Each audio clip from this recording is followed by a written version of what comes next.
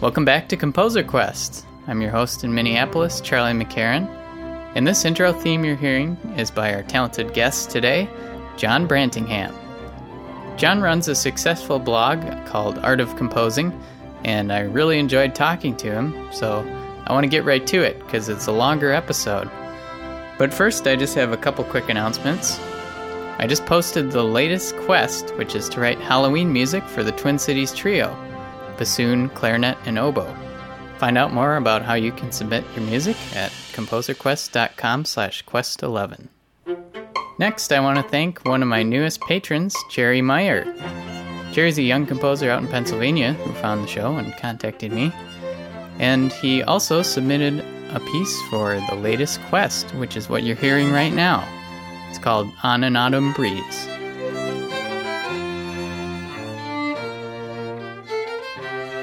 Jerry has a Bandcamp page if you want to check out more of his music. It's GERRYMAYER.bandcamp.com. Thanks again, Jerry.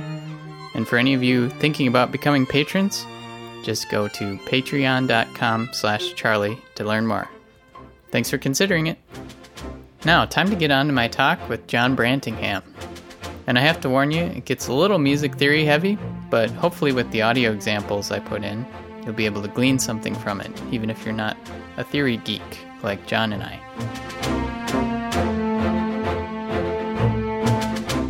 Well, John, thank you so much for being on Composer Quest here.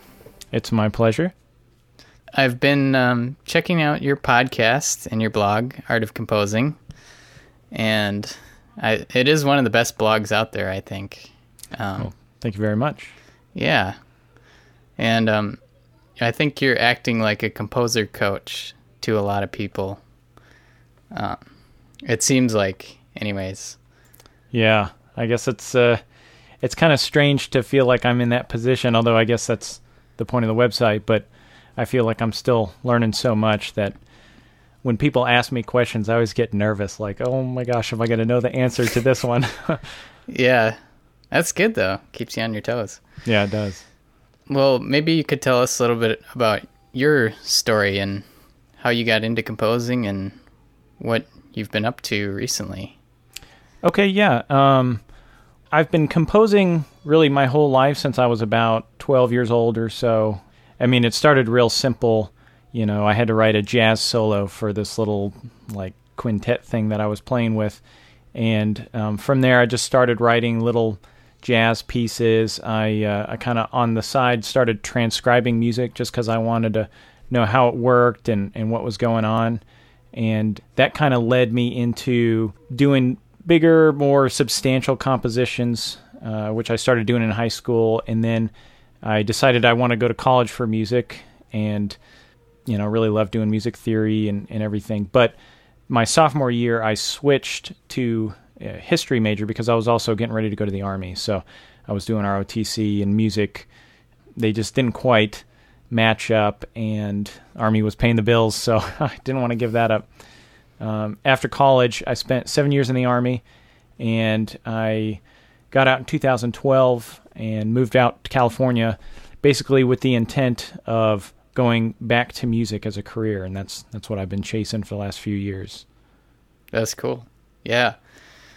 How did it feel going back into it after not studying music theory for a while?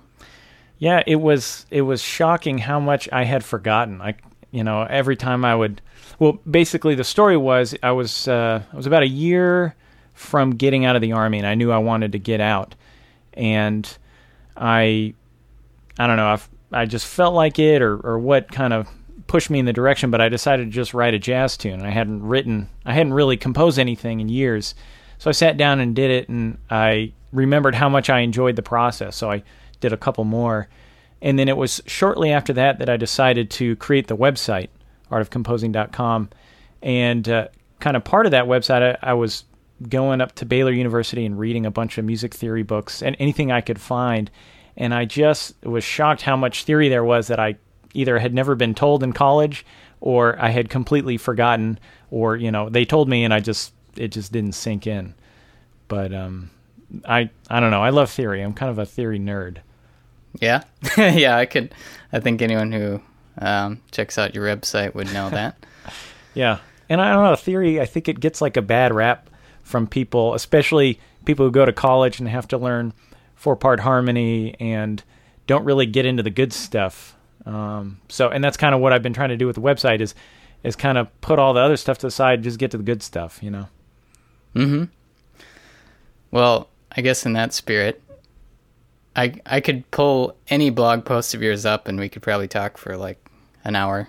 Oh, yeah, that sounds... It makes me nervous. Like I said, I write this stuff. Well, I probably forget half of what I read, and then somebody asks me a question. I'm like, I don't know the answer.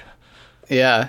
Well, actually, I did see that you had a post asking your audience what they want to learn. Mm-hmm. And I was kind of curious, like, what are some of the biggest questions people ask you? Well, after people wrote back, I found that probably the most talked about one was modulation, of all things. I think people want to get into harmony in ways that are not talked about very often. You know, a lot of music today is starting to cross over, especially in like film music, where you've got, stuff that kind of sounds like pop. You've got driving rhythms, you've got ostinatos and repetitive chord progressions, but it kind of bridges over. And I think a lot of people seem to be interested in how can they keep that style, keep the ostinato, keep the rhythms, kind of the Hans Zimmer sound, but have more interesting, chord progressions and harmonies. So I've seen a lot of people ask for that. A couple of people have asked for information on melody and how to compose it, and that's always a tough one because there's just not a lot of stuff written about melody that's useful. There's some theories about melody that get real deep into the way your brain perceives, how two notes interact and how they create tension. It's like, it's totally useless for you if you're trying to figure out how to write a better melody, because you don't normally think on the note-to-note level. You think kind of, bigger than that. Yeah. So or instinctively. You think instinctively. Yeah. I always worry because you see all over, especially on the internet, you see all over these comments that you can't teach music composition. And I don't know why people would say that, because clearly you can learn composition, because there's lots of people who start off not knowing how to do something and they become great composers. So there's something that happens there. And I think it's a kind of a cop-out to say that, oh, they're just naturally talented or they're a genius or something like that. So yeah. So the approach that I've taken with everything is that you have to learn theory to the point where you don't think about it anymore. Because if you're thinking about it, it's taking up just that little extra amount of brain cells that are required to create a great work, Yeah. I was going to ask you about, because I was reading on your site that you say, or maybe this was in your podcast, that you say it takes 20 hours to become good at composing. So, yeah. Yeah. What is that 20-hour plan for people? Well, the 20-hour plan is go through my composition course. No, I think, I've spoken both about the 20-hour thing and the 10,000-hour thing, and I'm sure by now everybody has heard about the 10,000 hours it takes to become a master of something, and that can probably stop people in their tracks right there. It's like, oh, I'm never going to reach 10,000 hours with this. But there was another book that came out, and I can't actually remember the title off the top of my head, but I heard the guy interviewed in another podcast, and he was saying that you can really learn a subject better than most people will ever learn it in the first 20 hours. And it really is true. If you sit down and you focus and you have deliberate practice on what you're doing, it doesn't take that long to, understand all the chords in a scale and to understand, simple diatonic harmony and some simple formal, structures, to where you can write a decent piece of music better than, 99% of the entire planet has ever even tried. I mean, they're probably not even going to get to that point. So that's kind of, I was trying to show people that you don't have to be focused on the 10,000 hours. You just focus on the next 20 hours. I don't know if that answered the question. I guess the plan would be, at least learn how to read music first, because I think that's just key if you want to create anything more than just a song with chords, Mm-hmm. And I would say learn how functional harmony works, because that's something that once you understand how to create a chord progression and how to add some, chromatic spice to the chord progression, you can really create a lot of cool different chord progressions. And then from there, just practice. Yeah.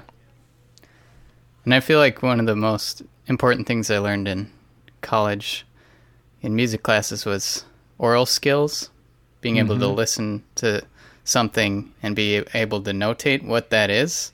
Like, that's pretty huge. So you can, when you do have a melody idea, you don't necessarily need to be at a keyboard and trying to figure out what those notes are. Yeah, definitely. That's something that I definitely preach. I don't know if I practice enough. I used to do it a lot more when I was young, just because I didn't have imslp.org, and I didn't have every score I could ever want on the internet with analysis and everything. You're kind of forced into, it's like, oh, what notes are they playing? Mm-hmm. So, and the first thing I ever transcribed and really tried to write it down was from the Jurassic Park Lost World video game on PlayStation 1. And it was like Michael Giacchino's first score for a game. It was like the first real recorded orchestra for a game. I was just blown away. I was like, this is amazing.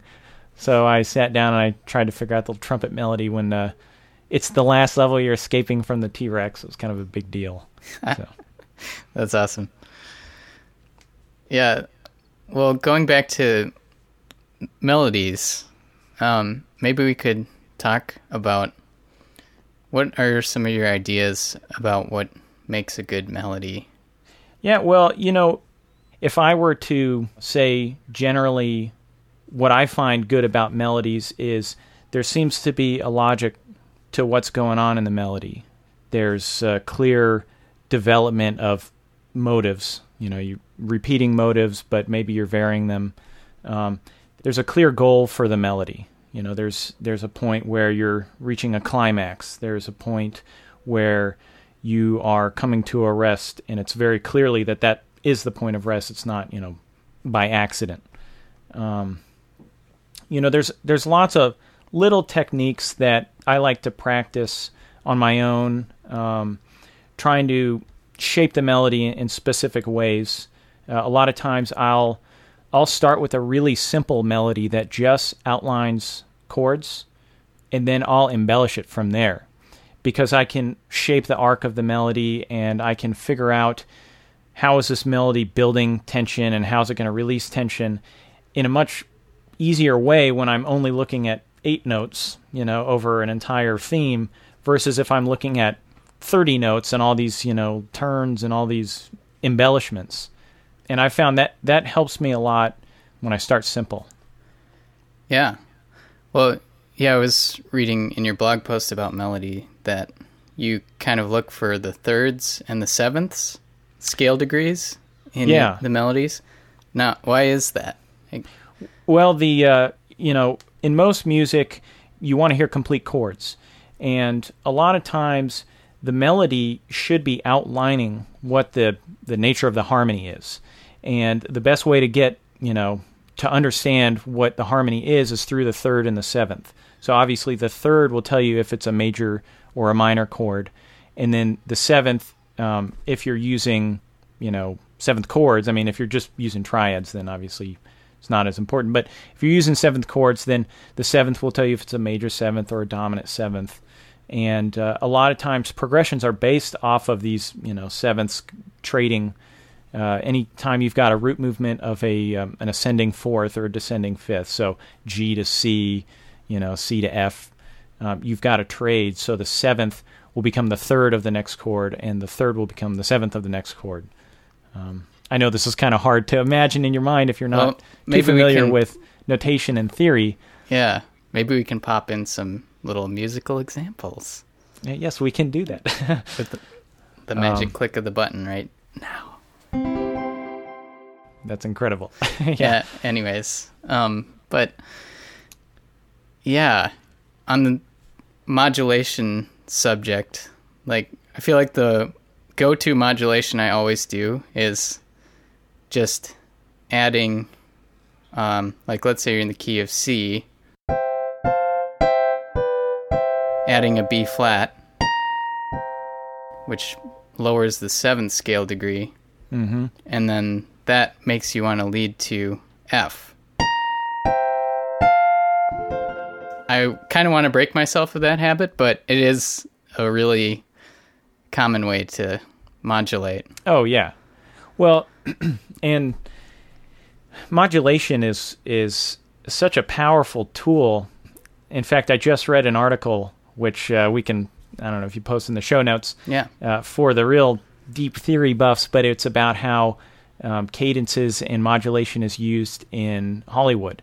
And they go over a bunch of old scores and a bunch of John Williams, who I'm a huge John Williams fan. But getting back to your thing there, so you've heard the term pivot chord modulation?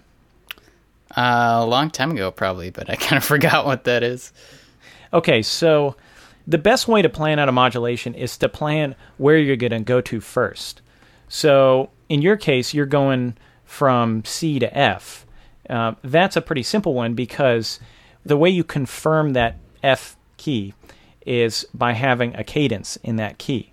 So in the case of F, it's C7 to F is a traditional cadence. Because you're already in C major, it's a really easy jump. You know, all you got to do is add that B flat, and all of a sudden you're no longer in the 1 chord of C major, you're in the 5 chord of F major. And if you sit down and you think about, I want to go to a different key first, then it allows you to have that in your pocket beforehand, so you could write it out beforehand. You know, let's say that you want to go from C major to E minor. E minor, you know you're going to have the E minor chord in there, and you know you're going to have the 5 chord of E minor, which is a B7 chord. And that's how you confirm it. The question is, how do you get to that B7 chord in a smooth way? And that's through something called a pivot chord. And a pivot chord is shared between the 2 keys. So if you look at a C major scale and you build all the triads on top of it, you've got C major, D minor, E minor, F major, G major, A minor, and B diminished. If you look at the E minor scale, you've got an E minor. So right now we can see that E minor is shared between the 2. You've got an F sharp diminished. That's not shared between the 2. You've got a G major, so that's shared between the 2. You've got an A minor as the 4th. That's also shared between the 2. You've got the B7, which we know we got to use anyway.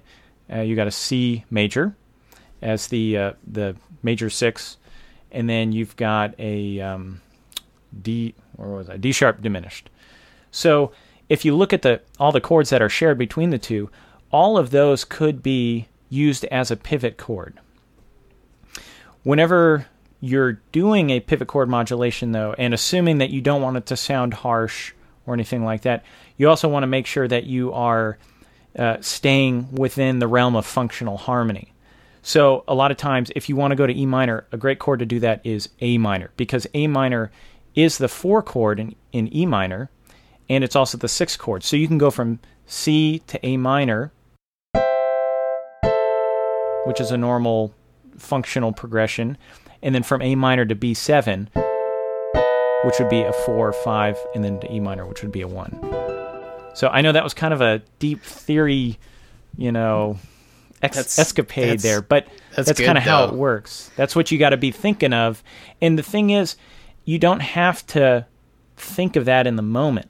And that's why I love to practice theory and think about theory, is because I've got that in the bag. I know that I can go from C to A minor to B7 to E minor to modulate.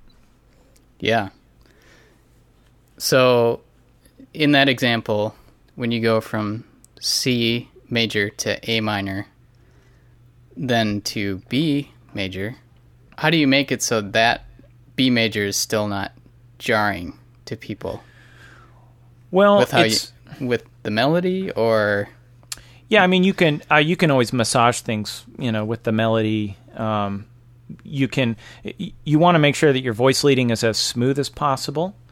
But by nature of it being a dominant chord, dominant chords tend to hold up and not be as jarring as some other random chord, simply because we're used to hearing a dominant chord lead to a tonic chord. So a lot of times you'll hear in music applied dominance. Basically, people just will throw in a dominant chord leading to a tonic, or imagining that chord as a tonic. So like, let's say your progression is C to D minor to G7 to C, right? That's all C major. But you could easily throw between the C and the D minor an A7, which would be the dominant chord of D minor, and it's not really going to sound that jarring. You could throw in, after the D minor, a D7.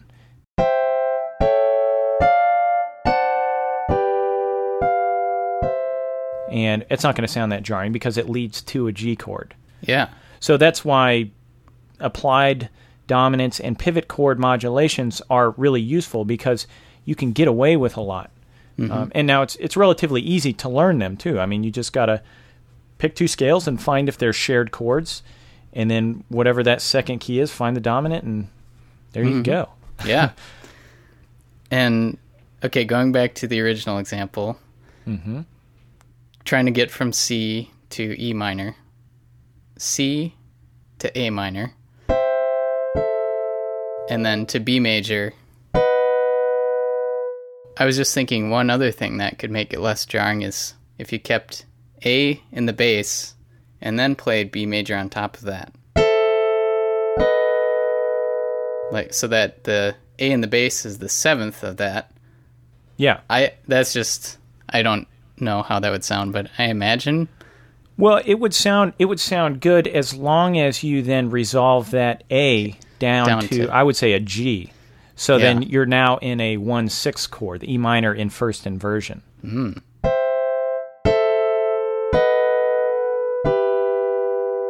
So part of it is the bass line. Oh, you want the bass line to be smooth too. It doesn't always have to jump around to the roots. Right. Yeah, you've got that shared note, so you could have that A in the melody as well. You could keep that as the seventh, and then the melody goes A over the A minor, holds the A over the B7 chord, and then goes down to the G for the E minor chord.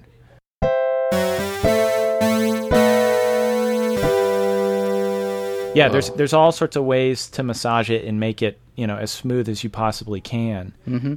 So, and that's just pivot chord modulations. I mean, there's all sorts of, there's enharmonic modulations, there's common tone modulations, and they've all got their own flavors and common uses and stuff. And then sometimes, I mean, you do want just a jarring modulation. One of that article that I talked about with the kind of the Hollywood cadences and all these kind of tools that are used, John Williams, for instance, when he wants to create a feeling of wonder and awe, he'll do a cadence in one key.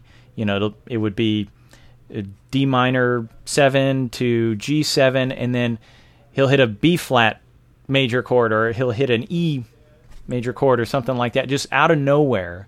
And a lot of it is how he orchestrates it that smooths it over, but it's out of nowhere, and it's still, it creates this like, oh, what was that kind of feeling. So there's always a time for different things. You just want to make sure that you can master them all. Yeah. And so when you were talking about voice leading, helping make transitions smoother, for people who don't know what you mean by that, what do you mean by that? Okay, yeah. So when you're talking about voice leading, what you're trying to do is you're trying to make it as smooth as possible between the notes move as smooth as possible between two chords. So in the voice leading is basically how much distance does each note travel to get to the next chord. So let's say that you're going from C to F, right? So you've got C, E, and G. If you wanted smooth voice leading, you would just take that G and you would raise it to an A, and you would take that E and raise it to an F. Now you've got C, F, and A, which is an F chord. Now, it gets a little bit more complicated when you start having four voices, and there's all these rules about doubling and, parallel fifths and parallel octaves. And, a lot of that it's important, but it's not really that important. My kind of rule of thumb is try to make each voice move in the shortest amount of distance possible, and if it sounds good, keep it. Make sure you've got a third in the chord. Sometimes a chord can sound fine if you've got, let's say it's a C chord, and you've got the root tripled. You could have 3 C's in the chord. As long as you got that E, it can still sound okay. But if you've got a C, a G, and a C and a G, or 3 C's and a G, it won't sound like a C chord. It'll sound like, open fifths. So that's kind of my rule of thumb on voice leading. Just if it sounds good, keep it. Don't worry too much about parallel fifths and octaves because they don't really matter that much. Although I shouldn't say that. I'm going to get in trouble from every theory teacher out there. Music theory cops are going to get you. Those guys are brutal. So, I guess I would like to talk a little bit about your composing in sonata form ebook. Yeah. You said that's been pretty successful, and I'm just curious what your strategy is in that that you teach people. Yeah, so I wrote that, it was about 2 years ago now, and when I started, I knew I wanted to create an ebook, and I always kind of had this question in my mind about sonata form because I'd composed a lot of short pieces, but I would find that I would always trip up and not really know how to finish or create a longer piece, 4 or 5 minutes long. And I started looking a lot into classical form, and in particular, I read a book by William Kaplan called Classical Form, of all things. And it really opened my eyes to how powerful musical form is in terms of, the kinds of devices you can use and the kind of expectations you can create just through these formal elements. But what I found reading the book was that it's really geared for theorists. It's geared for people who are analyzing, Bach and Mozart and not really Bach, Mozart and Beethoven and Haydn. And what I wanted to do was create something that just took you step by step through a possible sonata form. So there's lots of options, and this is kind of what I go over in the book, is that you, as a composer, what you're doing is you're really making choices every bar that you go through. You've got to decide, the time signature. You got to decide the key signature. You got to decide, the tempo and what kind of accompaniment you've got. And you make a lot of choices at the beginning, and as you go along, you start to limit the amount of choices you have, but you still have choices. When you write a theme, you can decide that main theme is going to modulate or it's going to stay in the same key.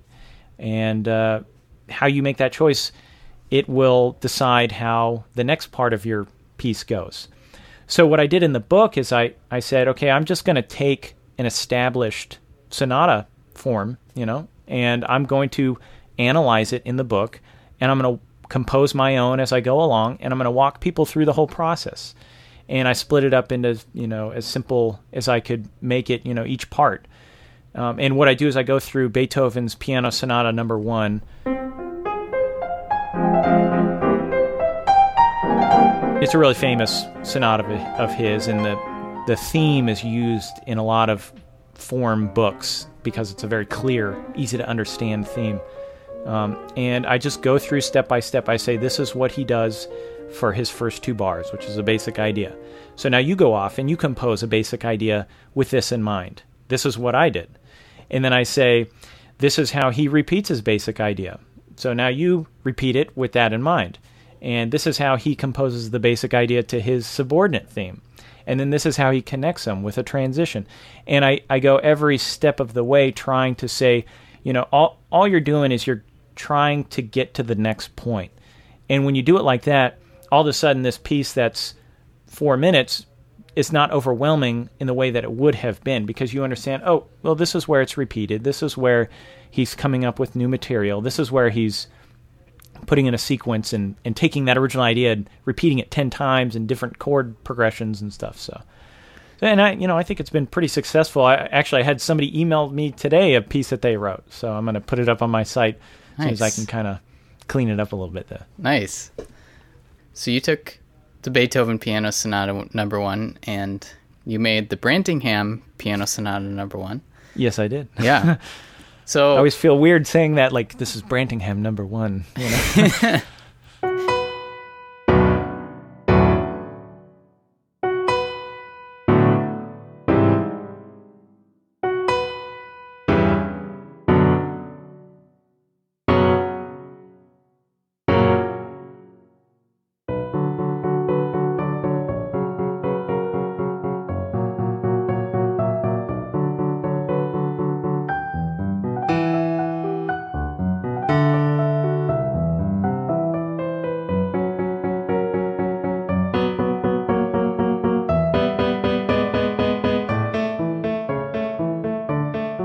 So we know the form of the piece is similar, but how does it differ from the Beethoven Piano Sonata? Well, I made the decision at the beginning that I was going to choose a different key signature, which his is in F minor and mine's in B minor. And I also made the decision that I was going to just generally follow his ideas, but not follow them exactly. There's a famous quote from Haydn, and I'm just going to paraphrase it here, but basically he's just saying a great way to learn composition is to copy everything from a composition from a great composer and just change the details, just change the melody and stuff. That's not quite what I did. I don't follow his modulation plan. I don't go to the same key areas throughout the whole piece, but generally I follow his plan. So I've got a main theme that's a sentence, and these are all classical form terms. If you're curious, you can go to my website and read all about them. But I have a main theme that's a sentence. I have a transition. I use a sequence in my transition like he uses a sequence, but it's not exactly the same. I've got a subordinate theme that is considered a theme-like unit. It's not a tight-knit sentence or period or anything like that. It's kind of extended in points. Not the same way he does it, but similar ways. And the whole goal, I'm not under the impression that this is a masterpiece or that this is something that somebody's just going to be listening to in their car, driving home from work, although I'm sure it's happened maybe once.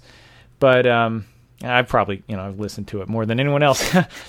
But the goal is that you absorb the lessons through osmosis. Because we don't have Beethoven coming down and saying, this is how you compose a theme, this is how you compose a transition. And in fact, if there are quotes by Beethoven, they're probably not that helpful, because a lot of times great composers don't analyze what they do themselves, they just do it. They've been taught through great teachers, and they've been exposed to a lot of music and transcribed and copied a lot of music. But then when they try to explain it to people, they're like, I don't know, the ideas just come out of nowhere.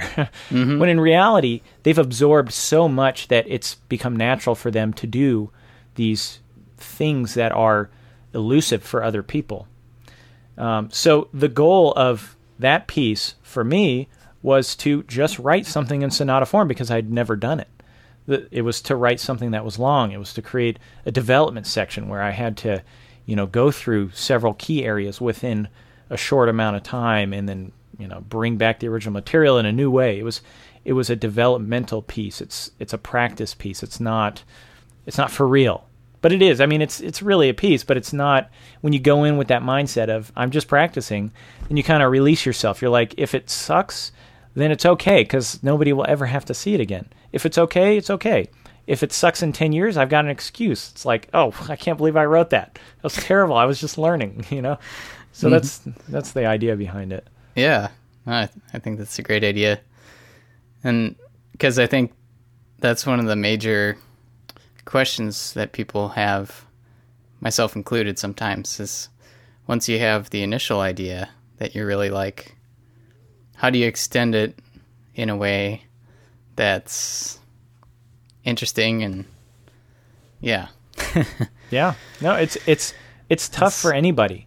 It really is. And if you've got an idea of kind of what you want to sound like, my recommendation is grab a piece of music that you really enjoy, or from a composer that you really want to emulate, and take the time and go through, analyze his music or her music, and then copy it. Not exactly, but copy how they're doing their things. And actually, it's probably, if you're a new composer and you don't have a lot of experience with things like modulation and more tricky concepts, to copy much more closely.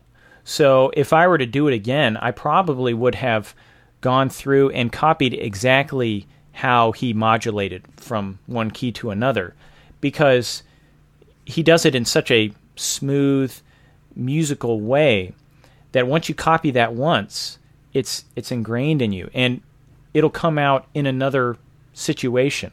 I may not be writing piano sonata. In fact, I'll probably never write a piano sonata for a movie or for TV or arranging for a group or anything like that, but I sure will probably use one of the modulations that he uses because they're handy, they're useful, and they sound good. And if you've got that stuff, in your bag, like I said earlier, then it just separates you that much more from other composers.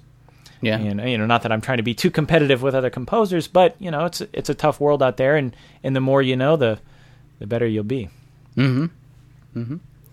So you are in the midst of film scoring classes right now. Yes, I am. Yeah. Could you tell us a little bit about what you've learned so far? Yeah, so I've started the film scoring certificate program at the UCLA Extension School here in LA, and I've just finished up. Really, it's kind of the prerequisite summer semester. So I've had a blast doing it. The more heavy stuff starts up next week. Actually, is our classes start for the fall semester. So up until now, I took the Harmony 2 class, which is 20th century harmony, which has always been a weakness of mine. I've always been I listen to Beethoven, and I listen to Mozart, and I listen to Mahler and Ravel is about as far as I get with my casual listening. So I've always been kind of weaker on that side.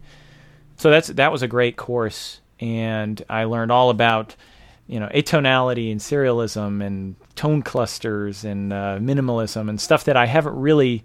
I've tried once or twice, but I always felt like I was not allowed to do it because nobody ever taught me. So I never had permission to write an atonal piece because I always felt I'm just hitting random notes. But now that I'm hitting random notes and I've had permission, it's great. Yeah. And then also orchestration was a great class. We got to record twice with studio players.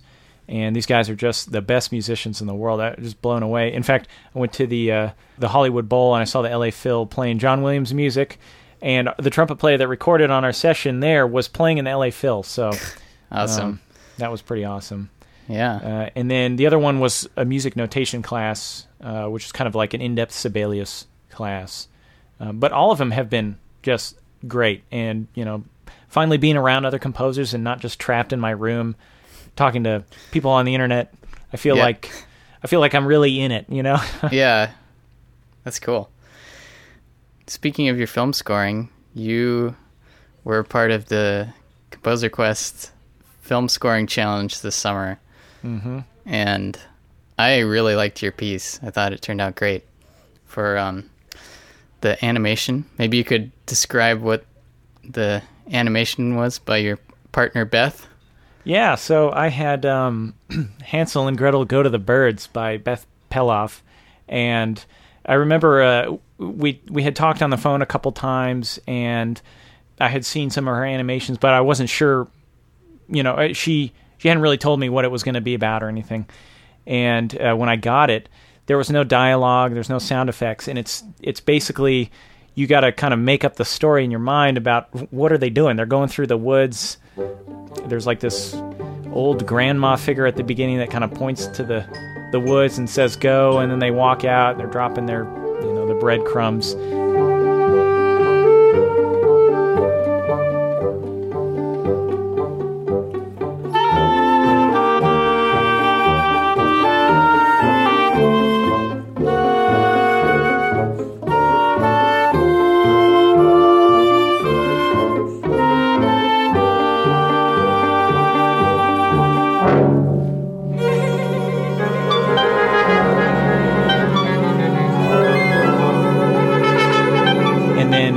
In the woods, the birds come and they eat their breadcrumbs,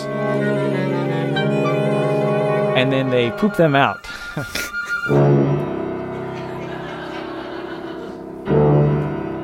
They decide to follow the poop trail, and it leads them to some magical castle.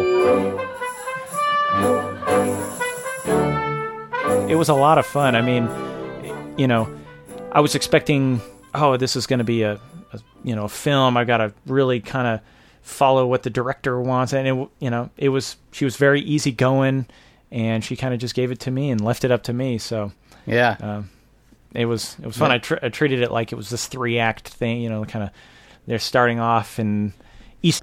I don't know. I use a saxophone for that. I don't know if that's really Eastern European. Well, there's one part in there that I really like at the beginning.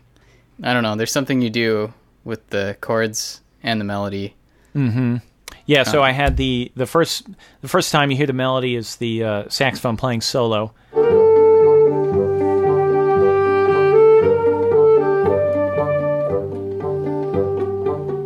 And then after that you have, I think it was it saxophone, flute, clarinet, and bassoon?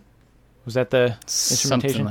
Something like that. And they're just playing basically 4-part harmony.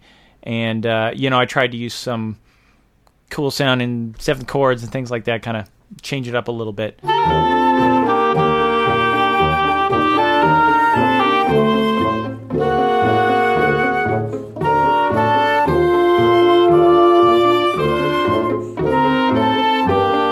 And in fact, a story from the film scoring program, I took the score before I sent it off to my orchestration teacher, Robert Drasnin, who has got a long, long history in the movie business. And I showed it to him, and he basically pointed out, I was doubling this melody at the beginning and how it wouldn't sound very good. And later on in the class, he said one of my favorite, I think it's the favorite piece of advice I've had in the course so far. He said doubling is for cowards. He said it because everybody in the class always wanted to double their melodies. Like, how do I double with flute and violin, or how do I double this? It's like, don't double anything. If it's a melody, just leave it alone. Single instrument can be much more expressive on the melody. So nonetheless, I made it solo saxophone right there at the beginning, and I think it really worked out a lot better. And then I added the harmony. So yeah, that's basically what I did there. Yeah, that's cool. And I also like the sound hit on the poop falling. Yeah. I tried to time it up just right for the tuba to really blast it.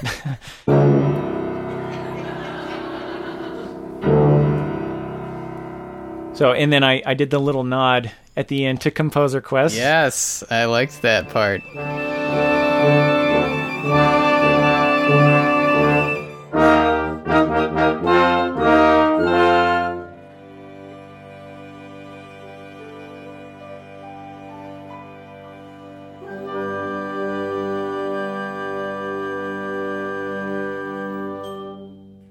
Yeah, it's great hearing that orchestrated. Yeah, no, I really like that theme. I remember the first time I heard it, I was like, ooh, what was that? Because he's building up, and then all of a sudden it drops to pianissimo, and you hear the harp kind of going up. It's like very classy, very classy. Yeah. I don't even know what that chord progression is. Well, it's actually a flat 6. So once again, if we go to C major, which is everybody's friend for explaining music theory, it would be an A flat major chord to a B flat major chord to a C major chord. So it's a flat 6, flat 7, 1.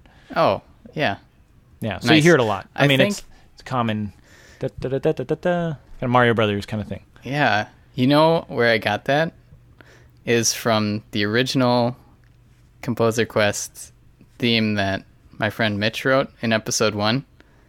Okay, So I'm pretty yeah, sure that's how he ended his original song. Must decide, will you take a ride and join the Composer Quest? Will you enjoy the Composer Quest? Yes, I accept the Composer Quest.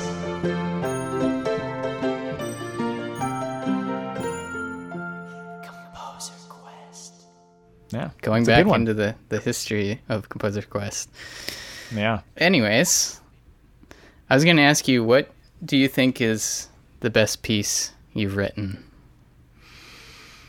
Ooh, that's a tough one.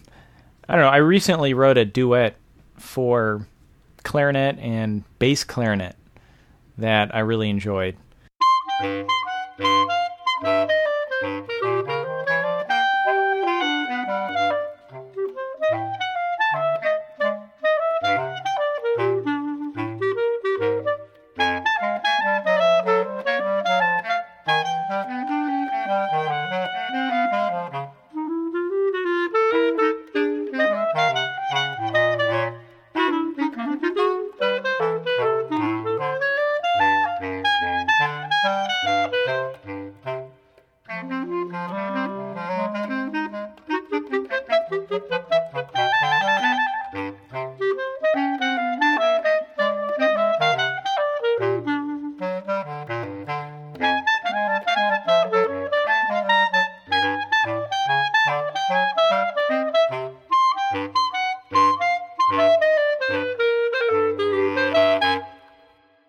There is one piece, it was a piece for piano and viola, and technically it's a 12-tone piece, but I did this, this 12-tone row, in such a way that if you hold notes over, it creates some harmony.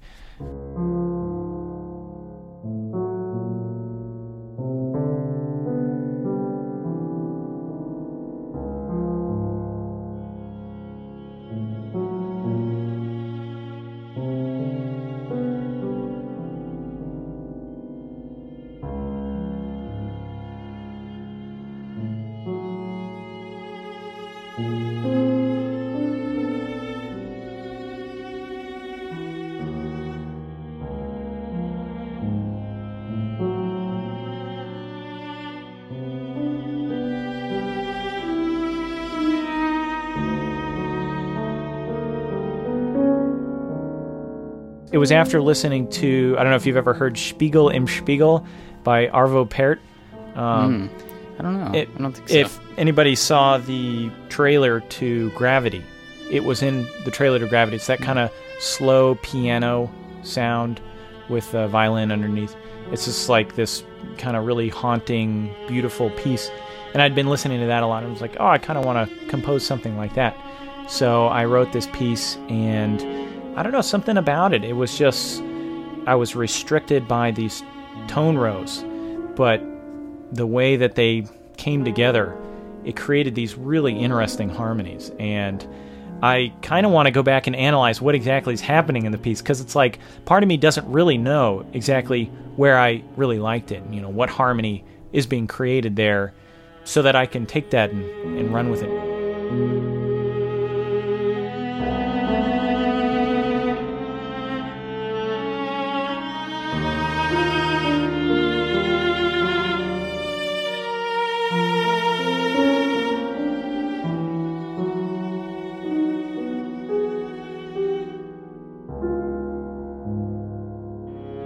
I had kind of a thought one time when I was listening to, I think it was a Schoenberg piece, 12-tone row piece.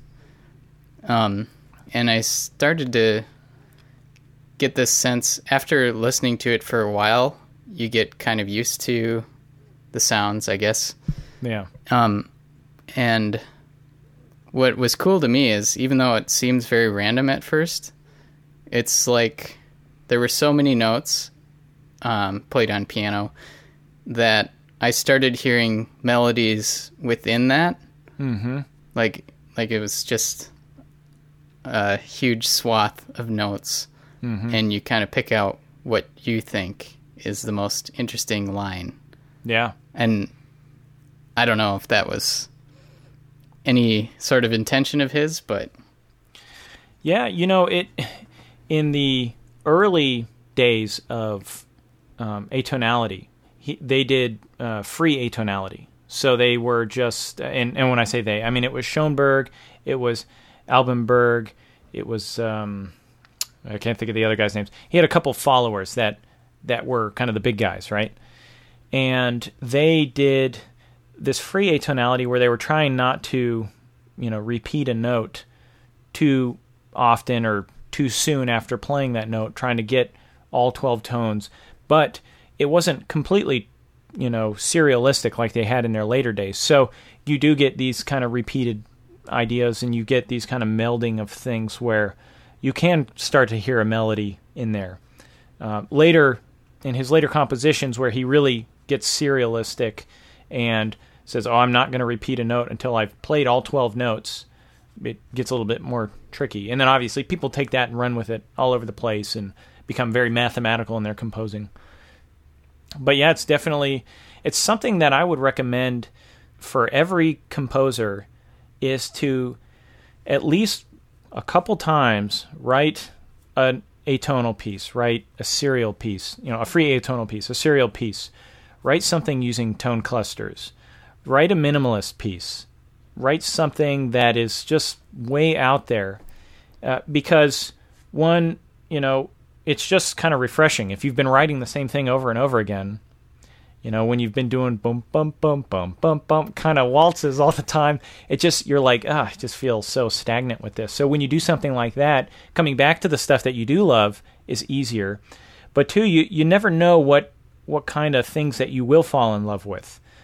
Like, I had never really given much thought to tone clusters and stuff, but I'm starting to fall in love with the music of Ligeti, because it's just, he does things that are really interesting, and if you're not taking the time to find those out and try them out yourself, you're missing out a whole lot. And it's stuff that I think nowadays you don't get a guy who just composes purely classical music, or you don't get a guy who composes purely romantic or purely atonal. Everybody's mixing everything. That's just the way things are now. So the more you can mix in, the better. Mm-hmm. And also it helps prevent against burnout, as you had a good blog post about. Oh, yeah. Yeah. Yeah. What do you suggest for people who start to feel burned out? Because I thought that was a funny, kind of sad, but also funny post. It's been a long time since I wrote that one. So you're not burned out, right? I'm not quite currently burned out right now. That's good. I'm actually feeling good. I think part of that is composing in different styles. I mean, over the last 3 months, the burnout stuff for me happened when I was really, I think, pushing myself to learn counterpoint and really pushing myself to learn, kind of the deeper levels of classical form, and I just found that it was really exhausting. So, as much as I love to read theory, and I read a lot of music theory, it's good to take a break from it and just write some music and write it in a different way, Over the last year, I've written atonal music, I've written the tone cluster stuff, I've written, stuff for live players that we recorded, I've written, kind of pop sounding pieces, and I've written corporate music for Audio Jungle, like stuff that I'm expecting to be on a slideshow, about the quarterly earnings, or at least I'm hoping to be on a slideshow for the quarterly earnings. Yeah. But it's like, you got to start just doing whatever, because that's what really, when you do that stuff, then you start to realize what you do love about writing music, and not take everything so seriously, because I was taking it real seriously for a while, and I was just like, I just need to take a break. In fact, another short film that I just did was a jazz score. It was all jazz. It was cool. The director he said it's a dark comedy, and he wanted a jazz score. And then as some examples of the music he liked, he sent me a Bartók string quartet, and he sent me, what was the other one? Oh, he sent me some stuff from Arvo Pärt, and plus he sent me some, Miles Davis. So I was like, oh, this is really interesting. I'm going to see how I can pair these things up and play around with them. So it was a jazz score. It was, I used tone rows in it. I used tone clusters in it, and I got to write a Dixieland piece at the end of it. So I had a blast. But just kind of reaching out and going to different styles of music that you've never done, it's just, I don't know, that's what's helping me with the burnout. Yeah. Also, I left the Army, so that helped with burnout, because that was a really tiring job. And over the last couple of months, I've left construction, too, so that was also a really tiring job. Yeah. Yeah, that'd be tough, coming back from a long day. And Yeah, when you work a full day and you come home and you expect yourself to be super creative and to learn new techniques at the same time, it's just a recipe for disaster. So I guess it's good to just take a survey of what's your whole world like, Do you have a 6-month-old tugging at you when you're trying to compose, and then are you putting the pressure on yourself to write a masterpiece? Because if you are, you're going to really, you're going to crash and burn. Mm-hmm. Well, John, we've been talking here for an hour now. Yeah, we have. And I feel like we will have to have you back on the podcast sometime again to talk some more. And I have to have you on my podcast, too. Yeah, let's do it. I can start to grill you about music theory. Oh, boy. This has been good, though. I feel like it's gotten my brain working a part of it that hasn't quite been worked in a while. Is it tingly inside? Yep. Maybe you should get that checked out. I don't know if that's theory. So, as with all my guests, I have to challenge you to write an intro theme to your podcast episode. Okay. So, Composer Quest. See what you can do with it. I will. I accept your challenge. All right. Cool. Oh, and then maybe I should challenge you. So then when you come to my podcast, you need to come with an intro. Sure. And then that intro will be the intro for that day. And maybe if it's good enough, for all of time. Whoa. That would be, that's too much pressure. That's too much pressure. I could try. I'd be honored. All right, cool. Well, John, for people who want to get in touch with you, what's the best way to do that? Well, you can go to my website, artofcomposing.com, and there's a contact page there. You can always email me at john@artofcomposing.com. I also have my personal website, johnbrantingham.com, and there's no H in John. It's just Jon. It's short for Jonathan. It causes me a lot of pain sometimes trying to explain that to people. But it's just Jon Brantingham. And Brantingham's kind of difficult to spell anyway. So artofcomposing.com is probably the easiest way. Cool. All right. Well, thanks so much, John. Yeah, thank you for having me. Thanks for joining me for this episode of Composer Quest with John Brantingham. For links to stuff John and I talked about, go to composerquest.com/artofcomposing. And if you want to get in touch with me, email me, charlie@composerquest.com, or find Composer Quest on Facebook or Twitter. I'll leave you now with the rest of John's composition, Lullaby.